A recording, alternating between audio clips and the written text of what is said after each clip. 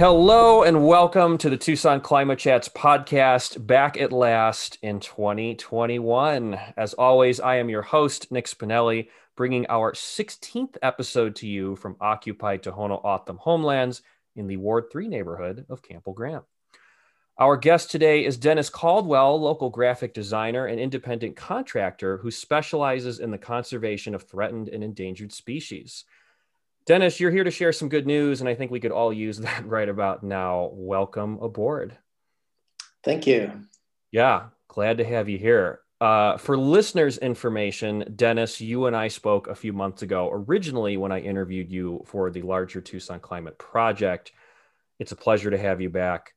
So let's dive in. You focus on the conservation of aquatic species in the Sonoran Desert. And to those that don't know better, that might sound confusing, even contradictory. What does that mean? Tell us a little bit about your work. Yeah, especially for people from out of town that might be watching. Us desert rats call things that look like dry washes rivers. And sometimes yep. They look like just they're all sand, but most of the year. But there are times when it rains, and it rains hard, and those dry washes are flowing bank to bank, and they literally look more like a river.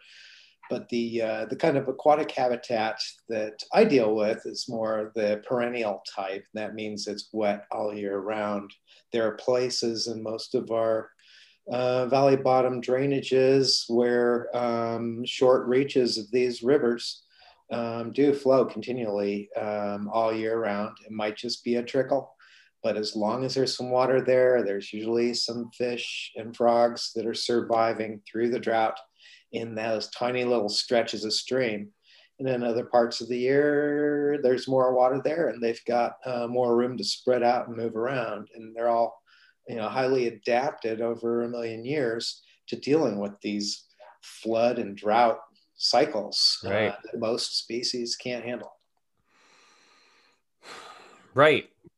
That level of resiliency, humans could learn a thing or two. So, you mentioned fish, frogs, some other things. What are some, and you and I talked a little bit about this in our first conversation, but what are some specific examples that come to mind? Many of them have adorable names. Which ones have you worked with? Well, I do a lot of work with desert pupfish and the Rio Sonoya pupfish, which is the same as the Quito vaquito pupfish that's been in the news a lot lately because of what's been going on out at Organ Pipe National Monument, where the pupfish have their last tiny bit of habitat left on Earth. That's probably one of the more charismatic species that I work with because the males are just cobalt blue. There's a small fish about 1 inch long, but they're chunky little guys and girls, and they're really active and fun to watch and just beautiful little fish. But I also deal a lot with things like leopard frogs, which are just small green spotted aquatic frogs that have to have water to reproduce in, different from what we call, what we more often see, the toads, which come out during the rainy season and then burrow into the ground to get through the rest of the heat of the year.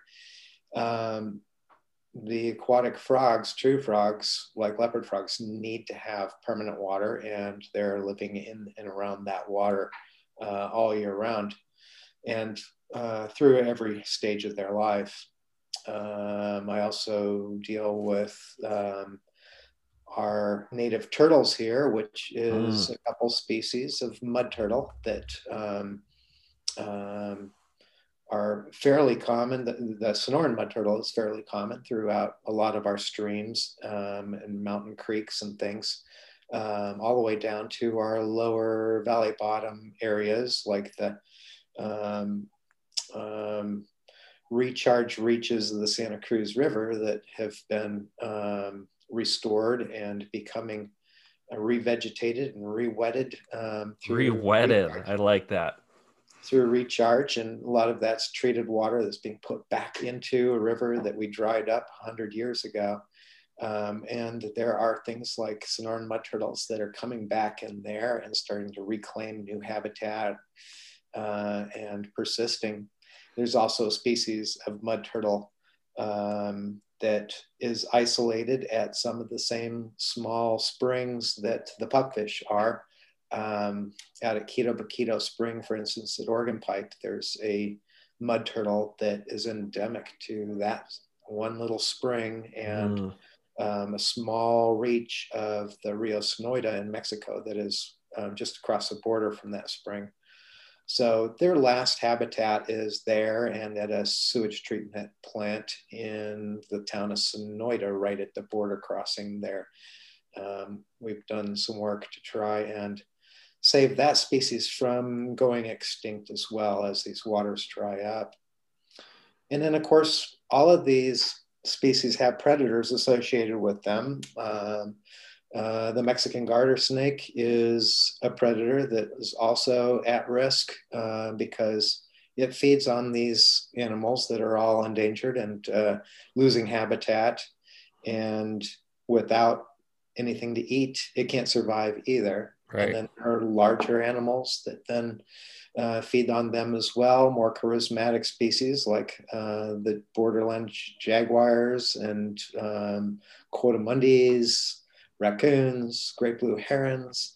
All of these things, rely upon these lower organisms as food. And we put a lot of work into trying to repair the lower parts of the food chain, if you will, in order to help save a whole suite of species and keep things from falling like a house of cards. Right. These are my words, not yours, but like for all the people that roll their eyes and they're like, there's nothing particularly sexy about a 1-inch long fish that lives in one pond in one spring in the middle of nowhere. Everything is connected. I think you just summarized that really beautifully. Before we move on, and it's totally okay if you don't know the answer to this, I want to ask you like a dork out, nerd out, like amphibian physiology question. You mentioned that some of these aquatic frogs, they need water year round.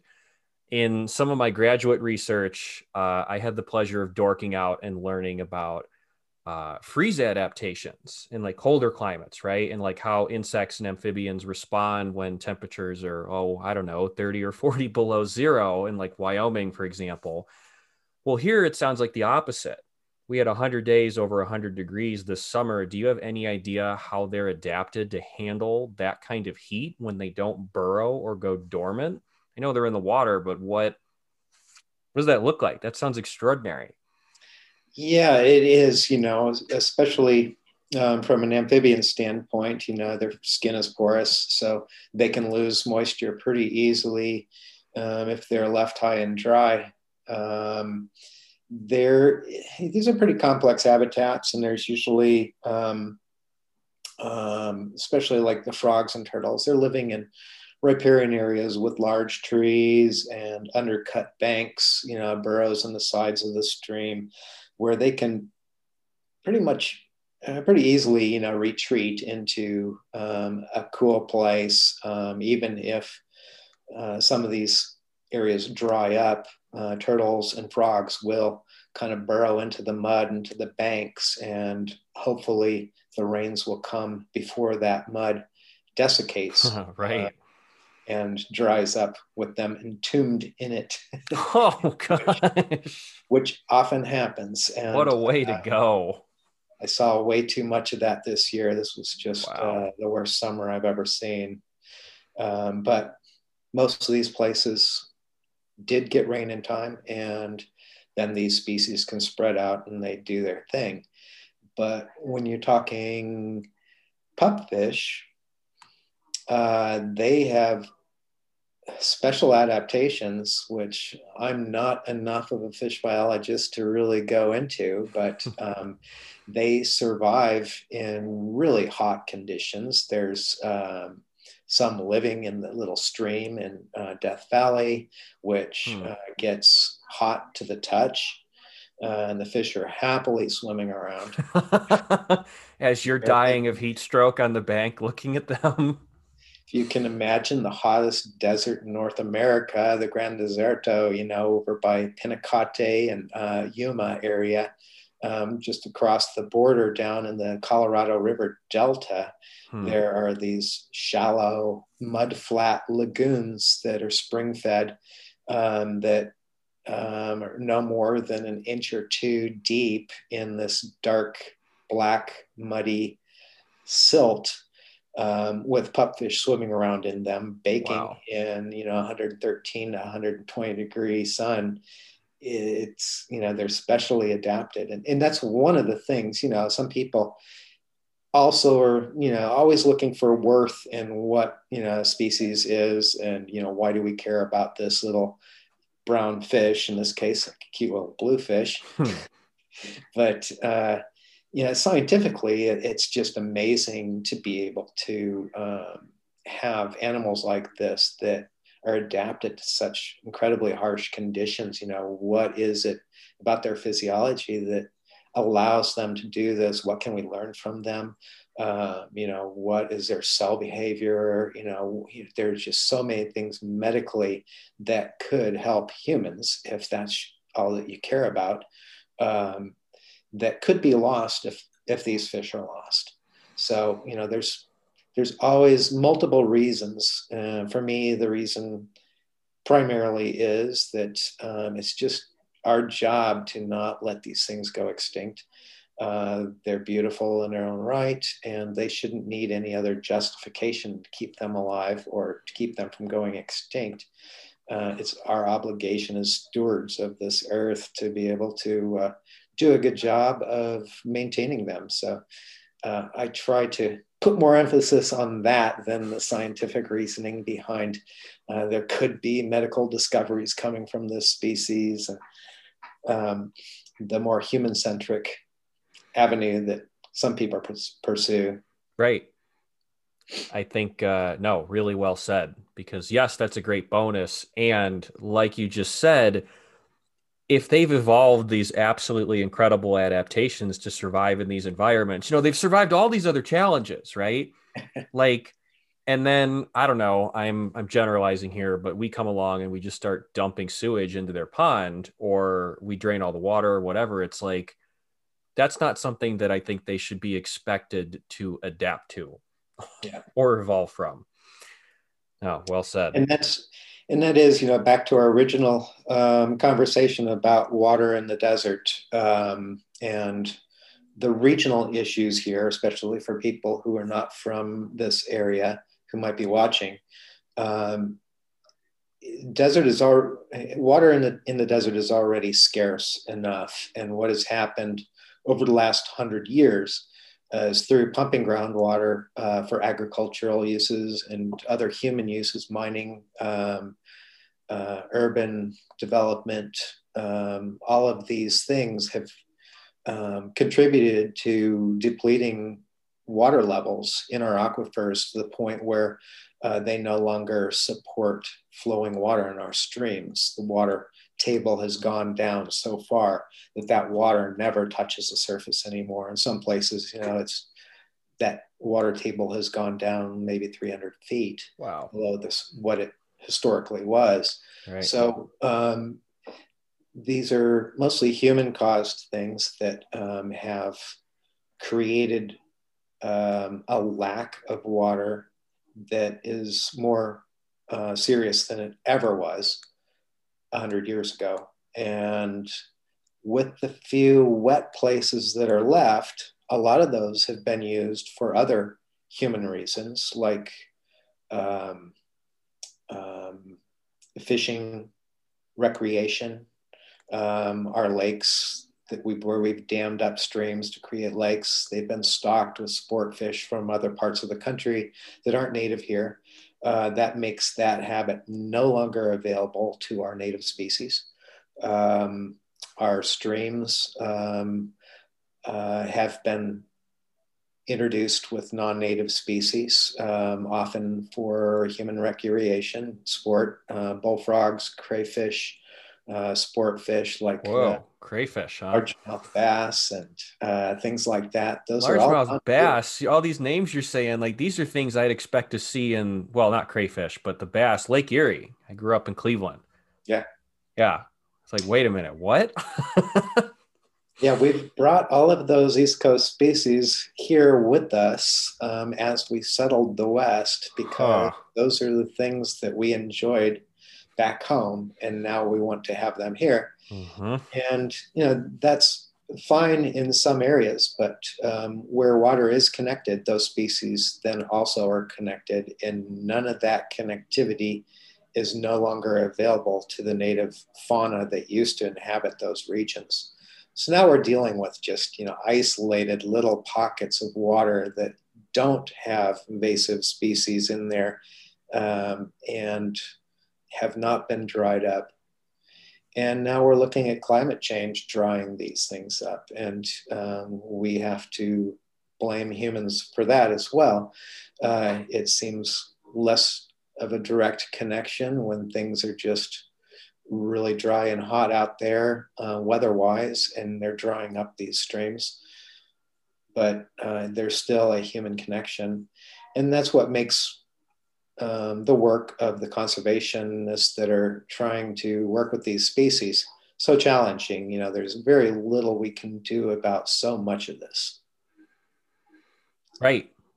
And it all just sounds so, I'm just thinking out loud, it all sounds so decentralized too, in the sense that there isn't just one place, one pond, one river, one location where you're like, all right, we got to hit here and hit hard and we're going to fix this. It's all over the place. And just this was something that I was struck by in our first conversation, just the magnitude of the problem. And even just the fact that, that contradiction to hold lightly, and this is just my opinion, but like, of humans have caused the problem, and yet it's our loss, in the sense that not only are we losing this ecological resource, if you want to call it that, but like, whether these are green spaces and oases that are disappearing, these are cultural sites like Quito Baquito or whatever. Not only are we driving a lot of these changes broadly, but then we're also the ones losing a lot as they disappear along with the species themselves. So I'm wondering, going back to our first conversation, you told me some absolutely wild stories about some of the projects that you've been involved with. And I don't want to overly glorify that, but I was really impressed with how creative some of the solutions that you've been involved with were to kind of design habitat, move species around, like really just work miracles with something that I think most people wouldn't even bother with. Um, What's a good place to start there? What's a project that you've worked on or a species that you helped to conserve habitat for that you think would be a good example to share? Probably the best example is some of the frog and fish work that I've done out at Las Ciénegas National Conservation Area, where I worked with a team of other biologists. We targeted trying to recover the Chiricahua leopard frog in that watershed. And we tackled this as an entire watershed. It's a whole valley. Watershed is basically a large area where all of the surrounding water drains one direction into one creek. You go to the top of a watershed, it's usually the top of a mountain or a flat plain. Eventually, you dump water on the ground, you'll see that it's running the other direction instead of back towards your watershed. So it's kind of a big basin, a large basin on a large landscape where everything drains into that basin. And we targeted that area for trying to recover the Chiricahua leopard frog. We had a lot of challenges. We had to get rid of non-native species within the watershed. We targeted every place where we found non-native aquatic species, eradicated them to clear the way to be able to recover this species of leopard frog, which is in serious decline and used to be in really good shape in that valley, in that watershed. And so once we were able to get the non-natives out of the picture, we also needed a way to head start the frogs, the leopard frogs, in order to get them reestablished in that valley. And so for that, we converted a number of livestock tanks or cow ponds, because this is a big ranching area. It's all grasslands. Right. It's real sustainable with for grazing cattle, because if it's done properly at low numbers, it works great out there because there's lots and lots of grass and it's a healthy ecosystem. So we've worked very closely with the rancher and other landowners to be able to have the freedom to do what was necessary to try and recover these species. And we converted a number of the livestock tanks into habitat by fencing out the cattle. We installed solar pumps on the wells, so we would have a constant flow of water going into these ponds. We then branch off from that pipe to some metal drinkers that the cattle can drink out of outside of the fenced in pond. So they've got clean water to drink. The rancher's got solar panels and a pump, and now he has committed to maintaining that forever after we walk away. And that continues to feed that habitat in that pond for the frogs and endangered fish species and everything else that's living in those ponds. And our main motivation for this was really just to give these frogs a head start so they would have good, stable habitat where they could reproduce and disperse throughout the valley and spread all over the place. That was our hope anyway, and that's pretty much exactly what had happened. Oh, cool. Yeah. The twist on all this is during the process of all this, there was a threat of the Rosemont mine, which was just off to the side of this valley within this watershed. And it's a mine that's being proposed that would be a very large open pit mine, and that would dewater the watershed significantly. In other words, it would draw water away from the creek and the springs and everything where these, every place where the natural habitat for these aquatic species is that we're relying on, or that we're trying to reintroduce them.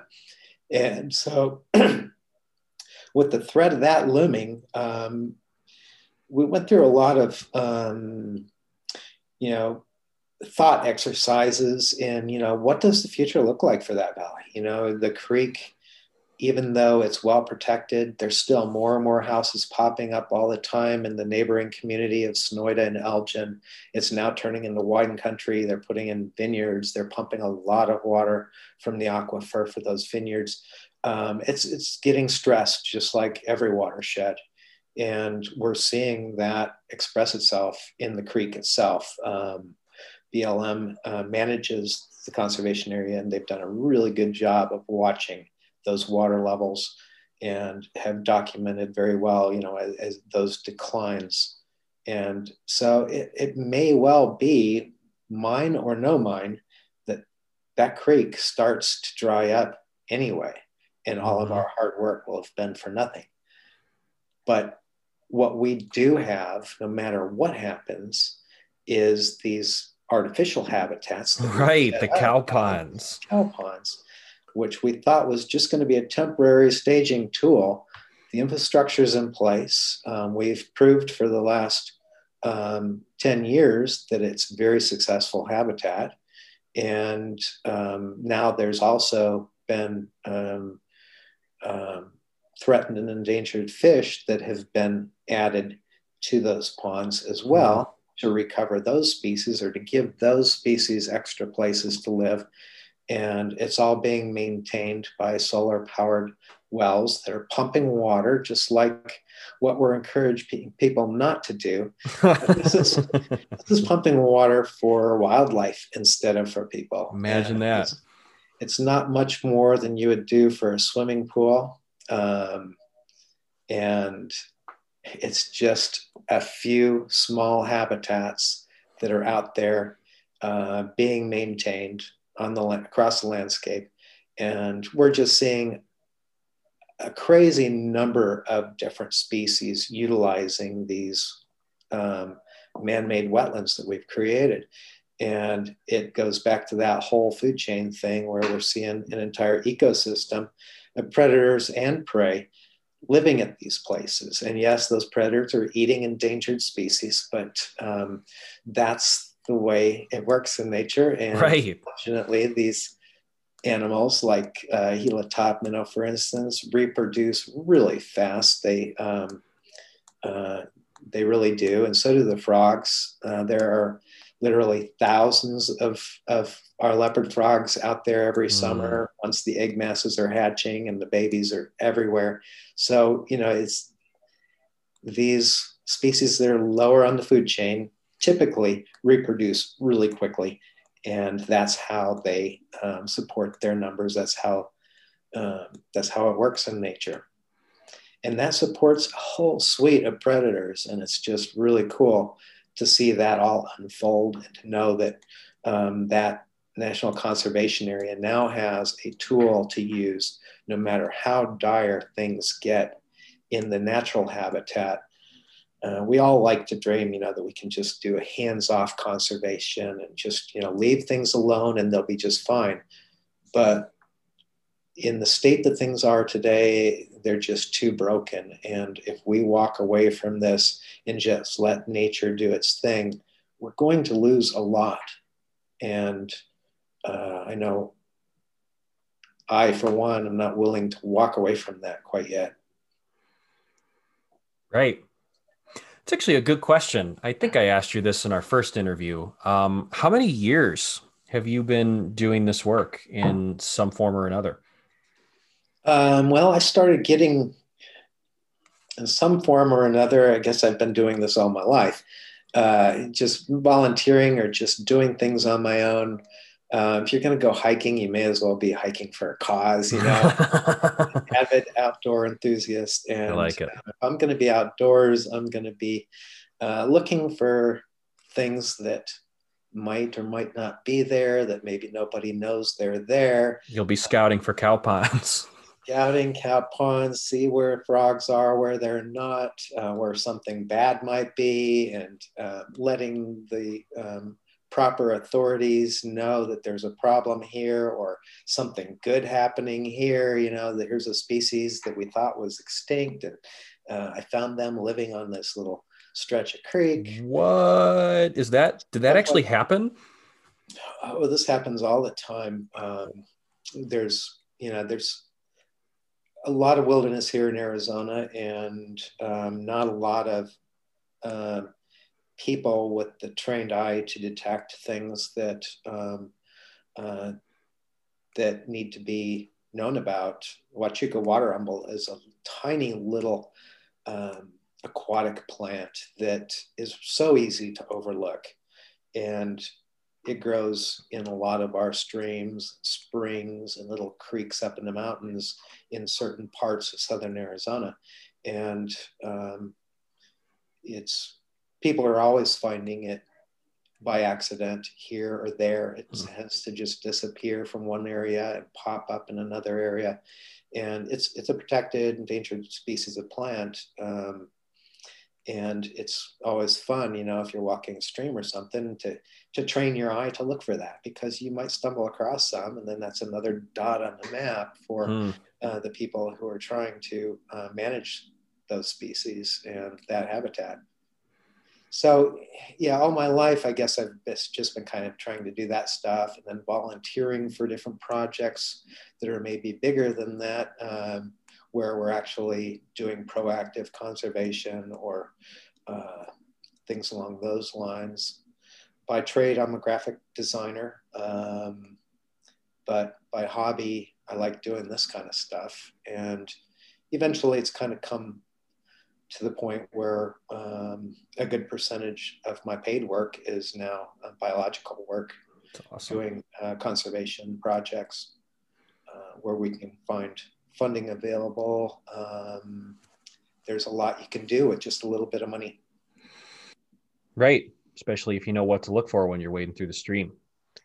especially if you're willing to work for nothing. Wait, what? I'm very well paid as an AmeriCorps member. I don't know what you're talking about. So I think the last I spoke with you was October. I'm wondering now that the heat's died down a little bit, like, what are some of the, not on the graphic design end, but some of the conservation, the biological things you've been working on? What are some of the projects that have been on your radar these last few months? Well, I've been getting a little bit more involved with the efforts to try and save Quito Baquito Spring out at Organ Pipe. There's been a lot of work going on around that. I've been involved for quite some time with an effort to save the same species of fish and turtles from the Rio Sonoita that is drying up. That's the river just across the border south of Organ Pipe. That used to be a pretty vibrant river system that starts out on the Tohono O'odham Reservation, like around the Sal's area in that watershed, as described about watersheds earlier, that whole region, which we see get a lot of rain during our monsoons.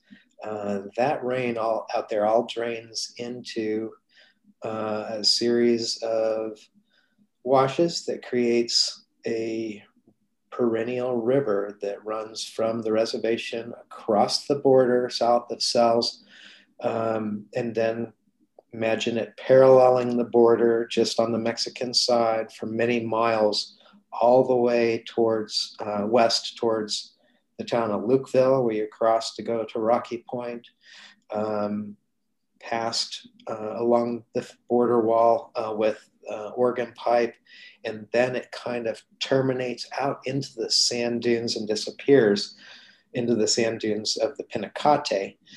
During flood stage, it blows through that all the way down into the estuary down at Puerto Penasco or Rocky Point. But there's a couple little spots left there, what used to be flowing water year-round.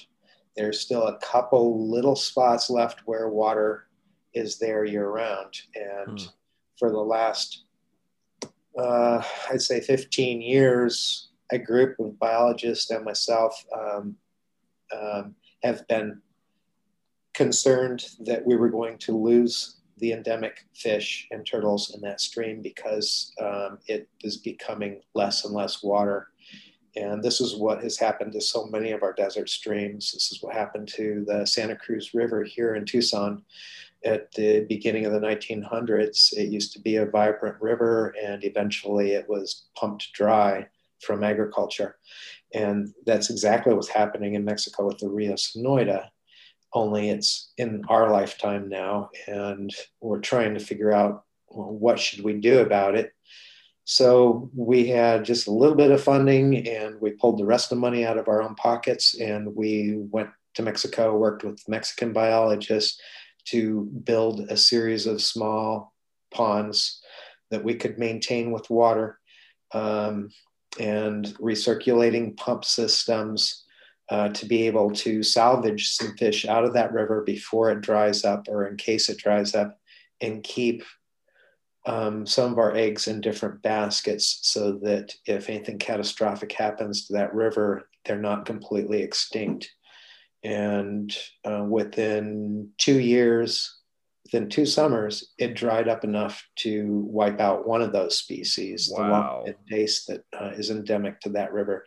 And so we still have got some of them alive in just one pond down in Mexico. The pupfish that live in that river have managed to survive despite it looking like it had completely dried up. Somehow they survived in algae mats or some sort of damp little sand pockets until the rains came, and are still persisting. Wow. But we have them backed up in 3 or 4 ponds down there, trying to just keep them alive and healthy, not knowing what their future looks like, or where they'll ever have a habitat, because the river will surely be gone forever.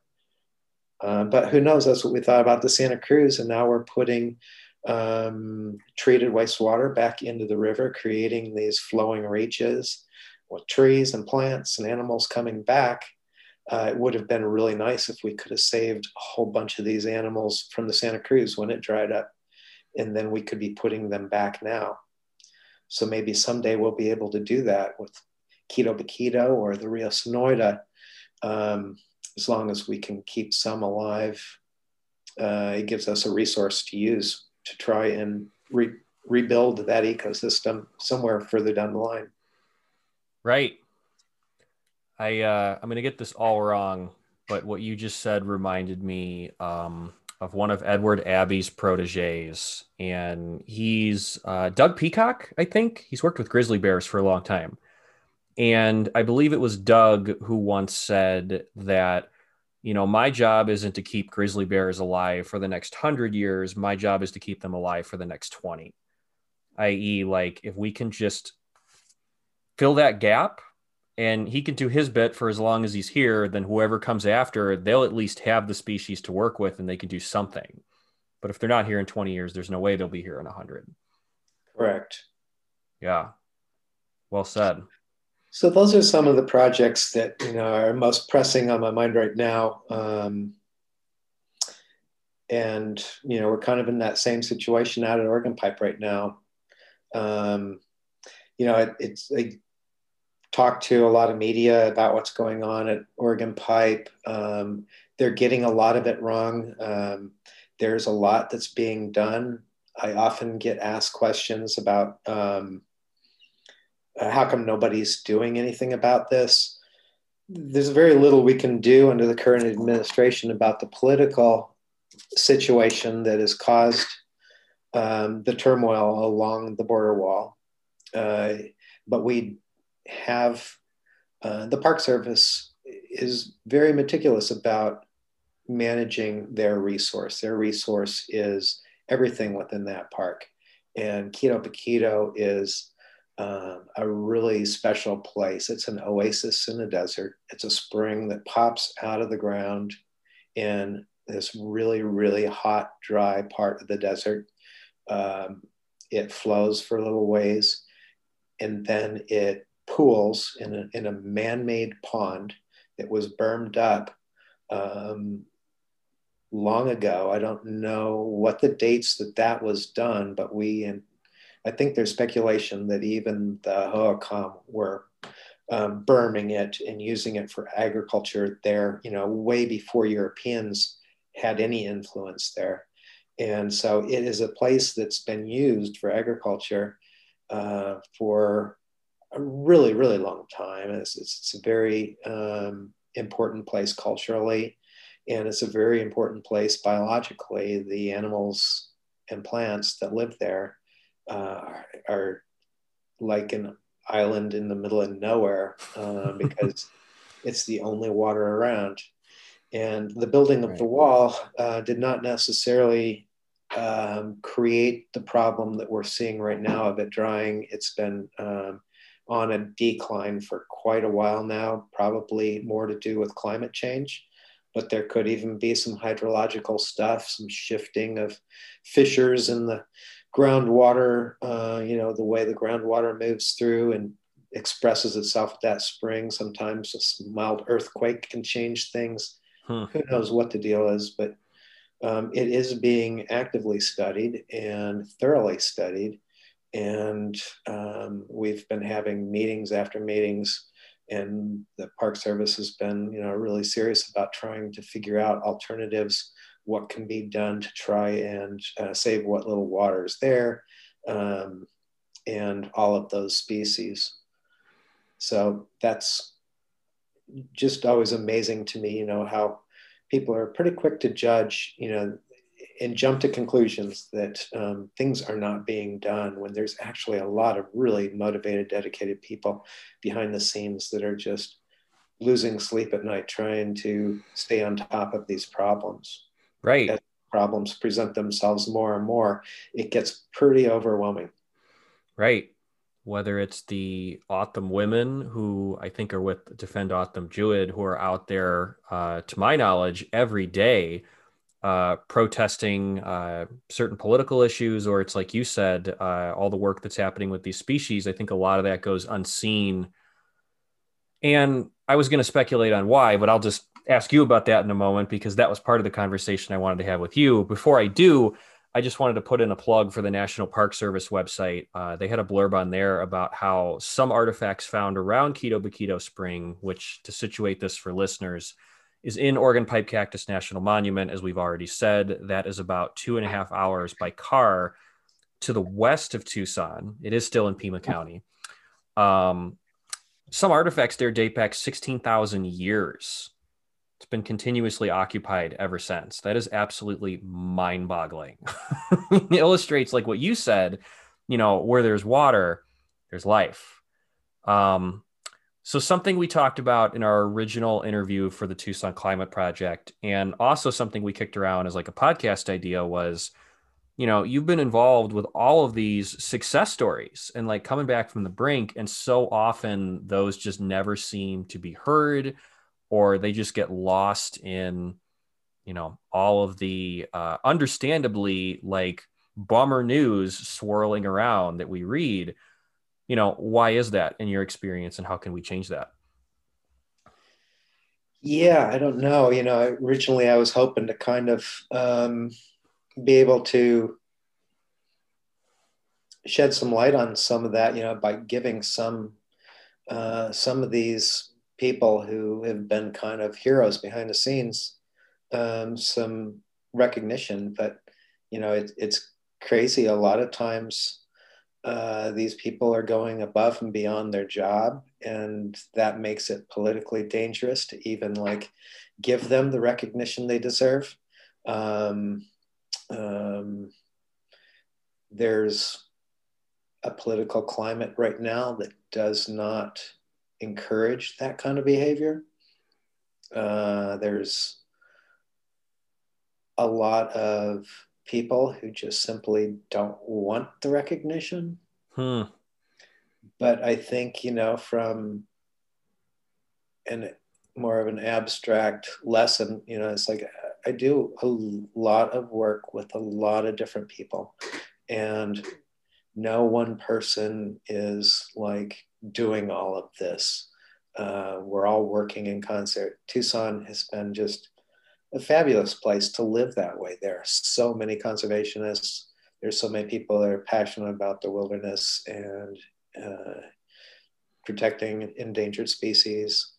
And so, it's just been really easy to network. It's been really easy to meet people. It's been so easy to just pick up the phone and call somebody, get information, and connect dots, keep people on top of what they need to, we just all work together. And I think it's important to point that out, that there's just a lot of people out there that are doing this stuff, mostly unpaid.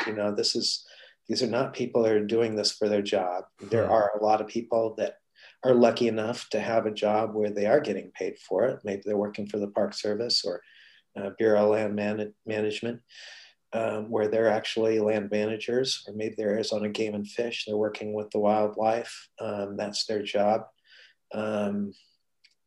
But even them, they are all under really serious pressure from up above to not be so passionate about what they're doing, maybe be more calloused about it, maybe do less, you're doing too much, blah, blah, blah. And they will go, above and beyond their job to be doing some of this stuff on their own free time. And it's just, amazing to see people stepping up like that and being so passionate. And it's unfortunate that they don't get recognition for that passion. Right. Like you said, so many people, or actually, I'll paraphrase someone that I talked to yesterday in a TCP interview. The conversation, the conservation, not conversation, words are hard. The conservation movement attending to attract people, like you just said, that will go above and beyond and work on their own time for free rather than people looking to pad their bank accounts. And the result of that is that sometimes there is just this expectation that like that's how the work needs to be done. And, to actually change that climate where, and if folks don't want recognition for their work, that's totally okay.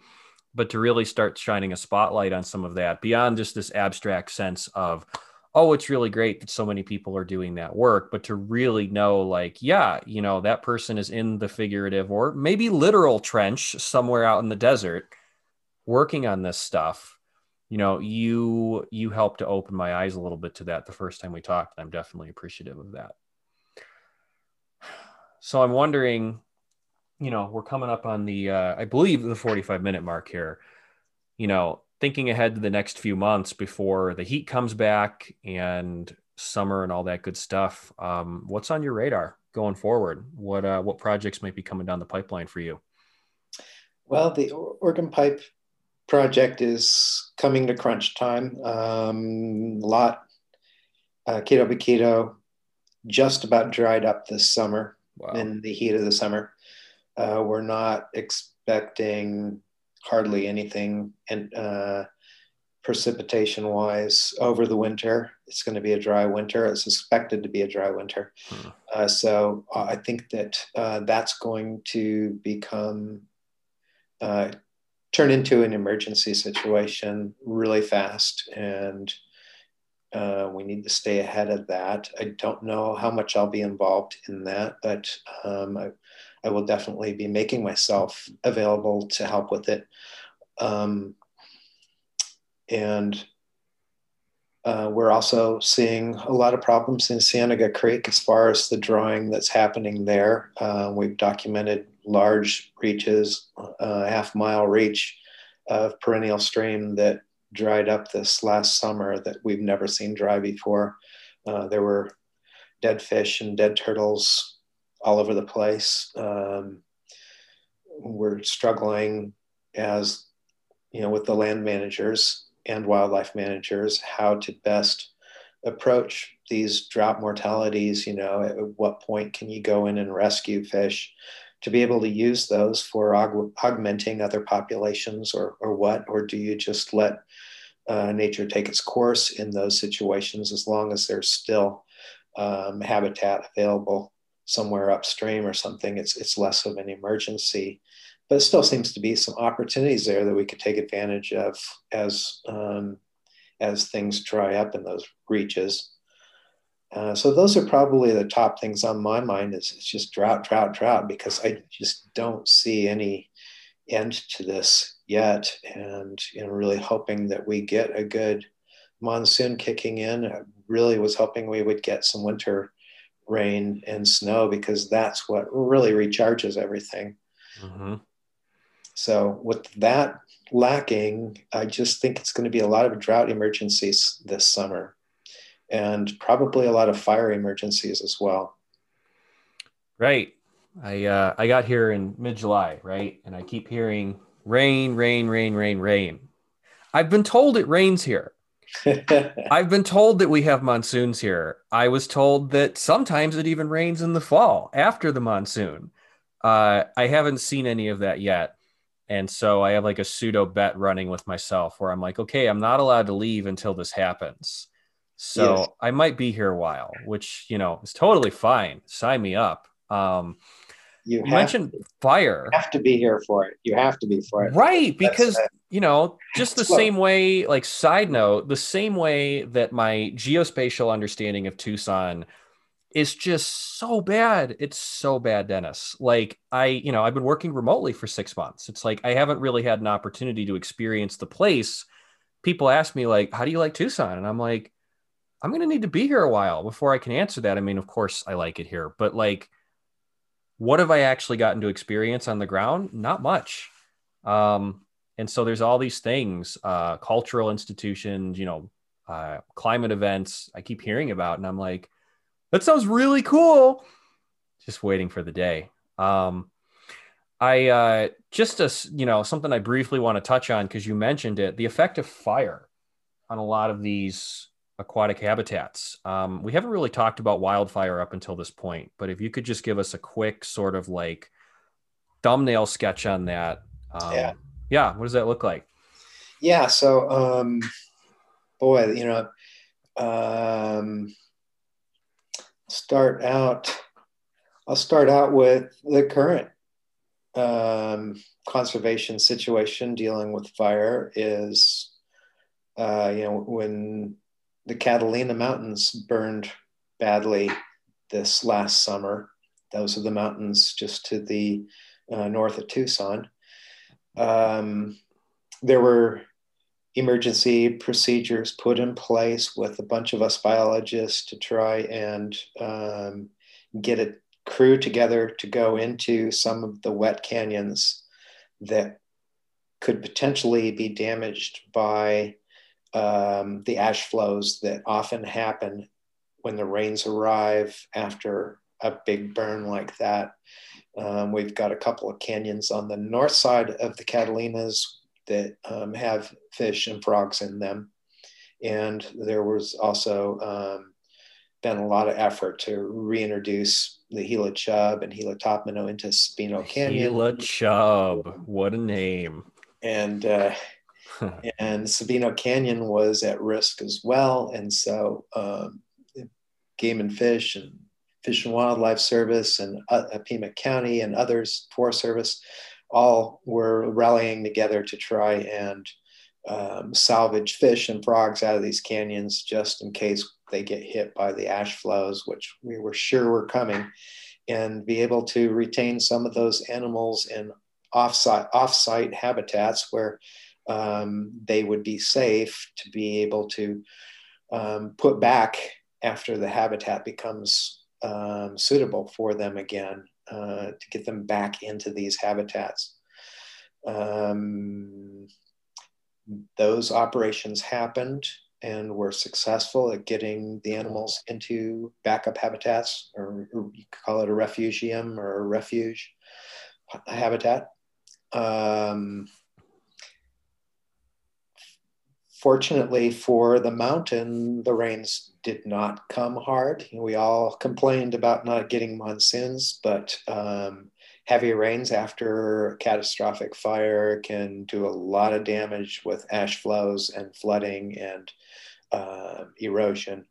That didn't happen. Maybe things have been able to stabilize really well. And by the time the rains do come, the mountain will be in a much better condition and more stable to where those streams may have been saved by the drought. It's right.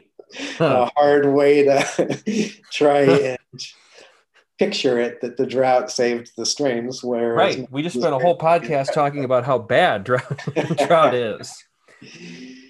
And so with that, I will rewind about 20 or 30 years ago when we had a catastrophic fire in the Rincon Mountains to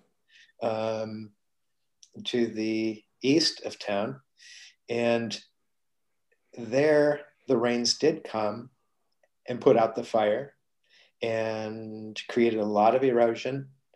They filled in all of the water holes in the creeks and streams. The way our mountain streams work here in Arizona is there's usually a system of what we call tinajas, which are these rock basins, kind of like the rock pools that you see up in Sabino Canyon. A lot of people have been up into there, or Romero pools up at Catalina State Park. There are these pools that are just scoured out of years and years or centuries of gravel and sand being flooded down these over waterfalls and creating these little pools. During the dry season, the stream will stop flowing, but you'll still have those pools of water stair-stepping all the way up these steep canyons. And those pools of water support fish and frogs and all kinds of life. After an erosive event happens, after a wildfire, a lot of sediment moves into that system and completely displaces the water with sand. Now you've got waterfalls of sand and no water. And that leaves nothing for the fish and the frogs. And we did not know how long it would take for those streams to ever come back.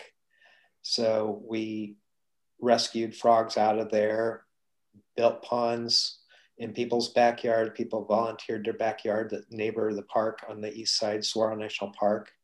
And we created habitats there to try and keep these species alive. And we wanted to just let the system fix itself over time. Surely this mountain will stabilize, and those pools will clear back out. Flash floods will come through, scour those pools back out, back down to the bare rock the way they used to be, and we'll have a bunch of really nice habitat again.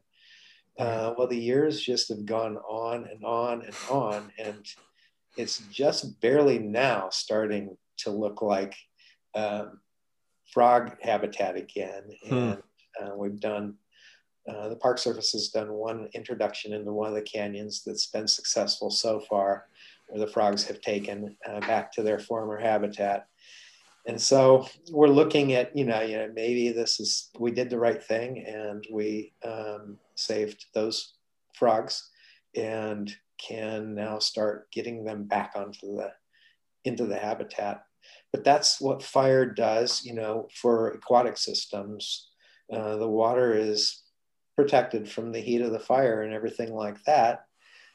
Water doesn't burn, but the after effects, the erosion and the ash flows, man, when Sabino Creek got its ash flows a few years ago from one of the big fires up there, it just was this toxic soup of black ash that was just hot to touch in the heat of the sun, because it just turned that crystal clear water into this black, thick mud.